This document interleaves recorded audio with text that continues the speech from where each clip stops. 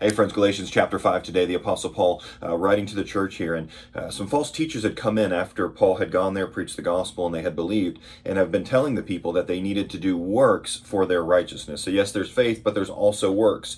There's a lot of groups today that would teach the same thing. The Apostle Paul is going to say that that is wrong, and he's going to show his anger because that's leading to a false gospel, which would mean that you're relying on works, and thus you cannot be saved. So here's what Paul says, beginning in verse 12. I wish those who were disturbing you might also get themselves castrated. Yeah, that's what he says. That he wishes that they would do that. That's how bad it is of what they're teaching.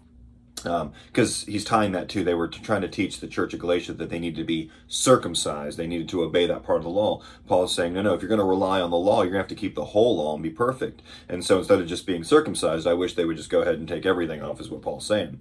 So then he says this, for you were called to be free, brothers. Only don't use this freedom as an opportunity for the flesh, but serve one another through love. For the entire law is fulfilled in one statement. Love your neighbor as yourself. Paul says, you've been set free. Christ has set you free from the law. You're not trying to keep the law for your righteousness.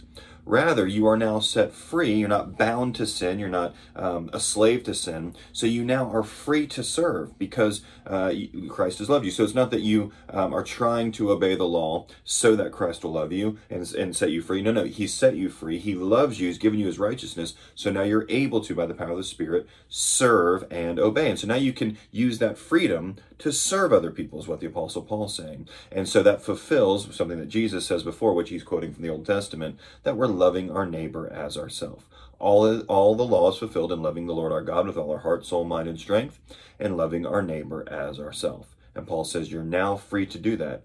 Don't try to go back and obey the law for your righteousness. You're righteous because of Christ. Have a good day.